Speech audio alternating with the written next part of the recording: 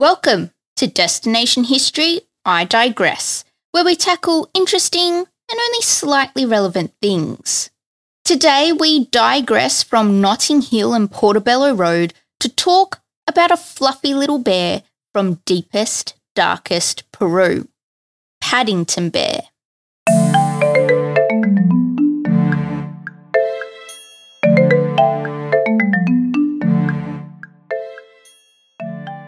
Michael Bond, the guy who would go on to create Paddington Bear, was born in England in January 1926. It wasn't until 1945, though, that Bond started writing and had some success when he sold his first short story to the London Opinion magazine. But it was while working for the BBC as a cameraman that Bond first came up with the idea for Paddington. Here's what he recalls about the start of the Paddington story. I bought a small toy bear on Christmas Eve 1956. I saw it left on a shelf in a London store and felt sorry for it. I took it home as a present for my wife Brenda and named it Paddington, as we were living near Paddington Station at the time. I wrote some stories about the bear more for fun than with the idea of having them published. After 10 days, I found that I had a book in my hands. It wasn't written specifically for children, but I think I put into it the kind of things I liked reading when I was young. After sending this book to his agent, the story was sent to several publishers before being picked up by William Collins and Sons, a publishing house that now goes by the name of HarperCollins. After commissioning an illustrator, Peggy Fortnum, the very first book, titled A Bear Called Paddington, was published in October 1958.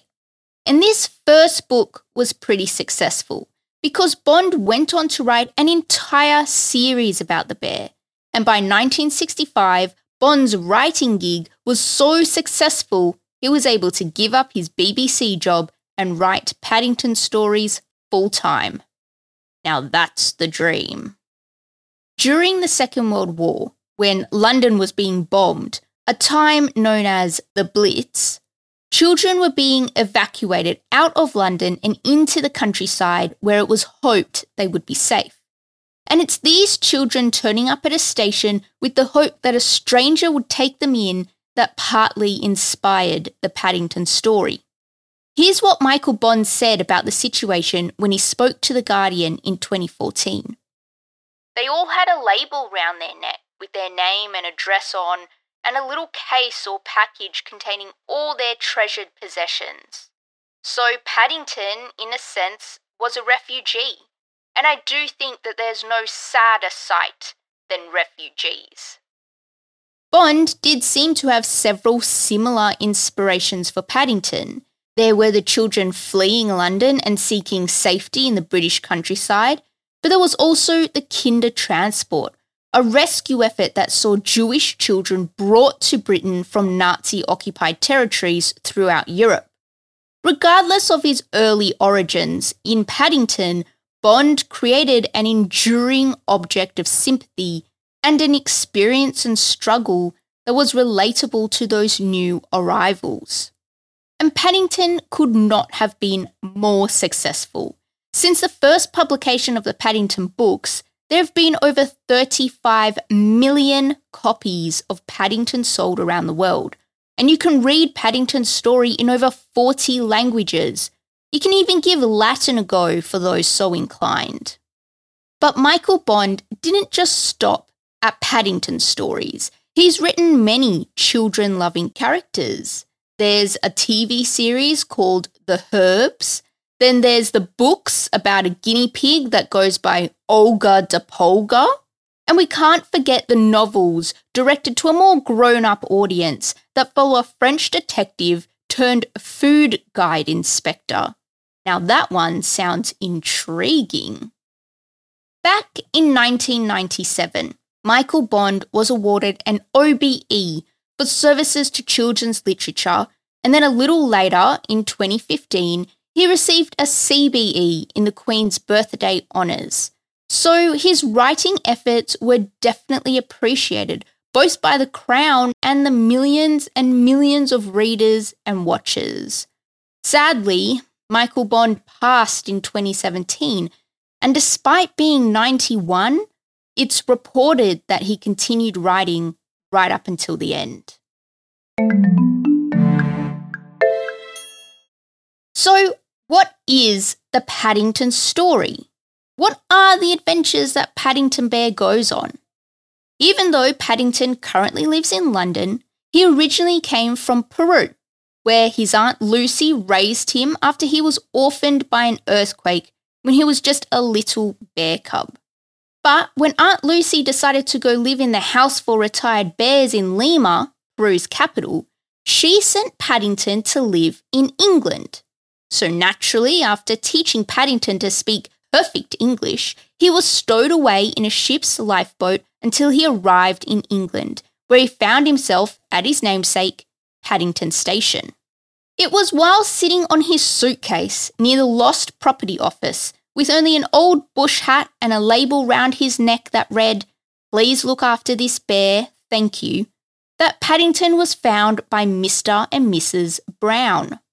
Taking him in, the Browns brought Paddington home to live with them at 32 Windsor Gardens. It's here that we meet their two children, Jonathan and Judy, and Mrs. Bird, the housekeeper. While Paddington was originally named after his uncle in Peru, Uncle Pastuso, the Browns decided to give him the new name of Paddington, after the station where he was found. They also weren't too sure how old he was, so they decided to start again at 1 and that he should have 2 birthdays, just like the Queen. So Paddington celebrates one birthday on the 25th of June and the other on the 25th of December. Now, Paddington doesn't just hang out at home all day. His close friend Mr. Gruber owns an antiques shop in Portobello Road, and Paddington loves to join Mr. Gruber for their 11 C's of buns and cocoa. And it's to Mr. Gruber Paddington usually turns when he has a problem and needs some help and advice. Unfortunately, everything isn't always fun for Paddington. The Browns' next-door neighbour, Mr. Curry, isn't very nice and is always trying to take advantage of Paddington. But Paddington always turns up on top because of his willingness to help people and the love he has for his friends. If you ever see Paddington walking down the street, you'll be able to recognise him by his hat, which is usually red but not always, the suitcase he carries with his initials on the side, the blue duffel coat he wears, the Wellingtons on his feet if it's been raining, and of course, his love for a good marmalade sandwich. Paddington is never seen without a jar of marmalade in his suitcase and a marmalade sandwich under his hat in case of emergencies. I think you might already know this, but Paddington is a very polite bear. He's extremely well-meaning, but his trusting nature can sometimes get him into trouble. But watch out if you upset Paddington. You might just get one of his hard stares.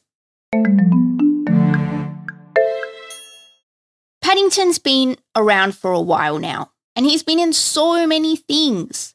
So let's talk about the legacy of Paddington Bear. Paddington is a pretty popular bear, and you can find him almost everywhere. He's on TV, in movies, in books. Paddington's even on Twitter. Paddington's so helpful that he works with a number of different children's charities around the world, including UNICEF. If you wish to see Paddington Bear, but don't know where to find him, you can see a life-sized bronze statue of him at Paddington Station, just under the clock on Platform 1, which is the spot he met the Brown family in his film. There's even a shop nearby where you can grab all sorts of Paddington memorabilia. Now, Paddington first walked onto a TV screen back in 1975, when he was doing 30 5-minute programs. Back then, Paddington was shown in a stop-start animation, which was unusual for the time because they used a 3D Paddington with 2D backgrounds. Even the other characters were 2D. Then, Paddington became award-winning in 1979 when a second series was released and won silver at the New York Film and Television Festival. Paddington winning this award was groundbreaking because it was the first British animated series ever to win such a major award. At this time, Paddington was just hitting his stride because he then went on to do 3 half-hour TV specials. Then, about 9 years later, an animated cartoon series about Paddington was made in the US. But it wasn't until the late 1990s that a brand new, fully animated cartoon was brought out by a Canadian company. These new cartoon episodes were initially based on the books from Michael Bond, but they also added in new storylines to keep Paddington fresh. But while you may not know Paddington from his TV appearances, you will probably know him as a teddy bear. Shirley Clarkson had the honour of making the very first Paddington Bear soft toy when she made one for her 2 children, Joanna and Jeremy. Now this Jeremy is actually the very same controversial motoring journalist, Jeremy Clarkson. But let's not digress too much from our digression. So many people loved the bears that Shirley had made for her children that they asked if she could make some for their kids. And soon enough, Shirley's company, Gabrielle Designs, was granted an official license to sell the bears in 1972. The very first Paddington product license. Paddington at this time was starting to get pretty popular all around the world, and in 1975, another UK toy company, Eden Toys, managed to grab hold of a license to make and sell Paddington bears in other countries. But the main difference between the Eden Toys bears and the Gabrielle Designs bears is the Eden Toys ones were mass-produced in factories in Asia, whereas the Gabrielle Designs bears were all handmade in the UK, which means that if you have a Gabrielle Designs Paddington bear, you, my friend, may just have a collector's item on your hands.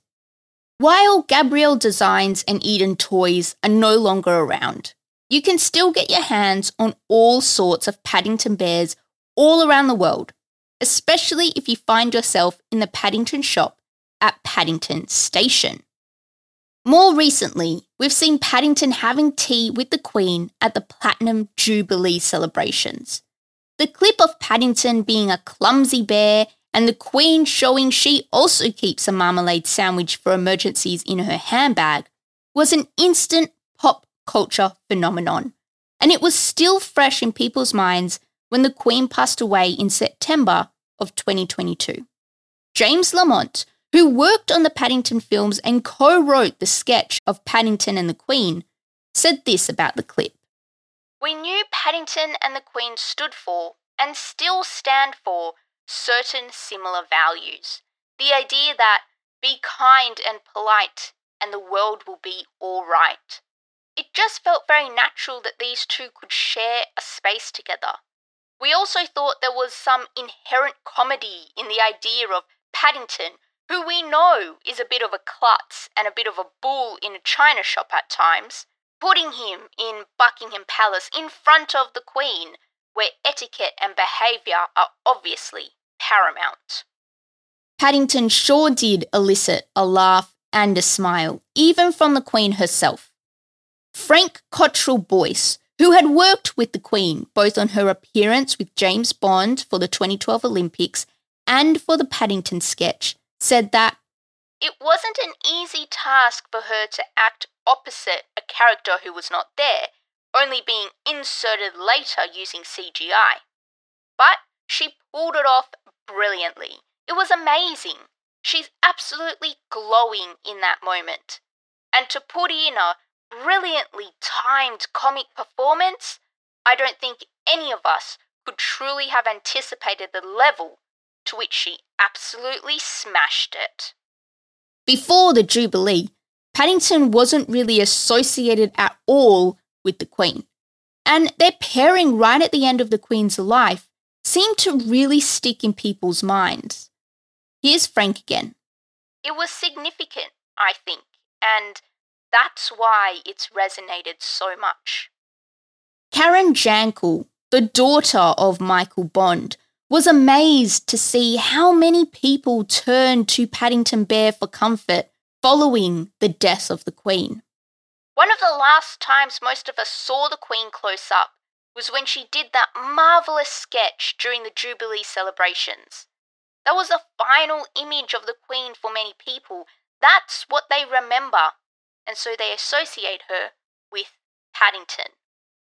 And it was this association that saw many people placing Paddington teddies, drawings of the Queen with Paddington, and even marmalade sandwiches as a tribute to the Queen. There were so many that the royal parks were asking mourners to not leave anymore. Here's what Karen Jankel thought about the whole thing. If somebody told me a year ago that the Queen was sadly going to die, and when she did, that Paddington would be a very large part of it, I would be utterly amazed. It seemed that Paddington really was now tied with the Queen. The BBC even broadcast the Paddington film following the coverage of the monarch's funeral. Jankel thinks that her father would have been fairly overwhelmed and humbled to have seen his creation in association with the Queen.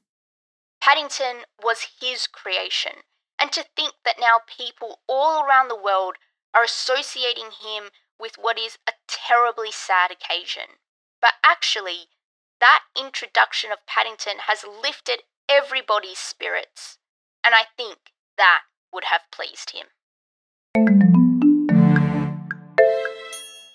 Thanks for listening to this digression. If you want to know even more, then grab some marmalade sandwiches and check out our website at destinationhistorypod.com. If you want more episodes like this one on Paddington Bear, then get in touch by sending an email through on the website. See you next time.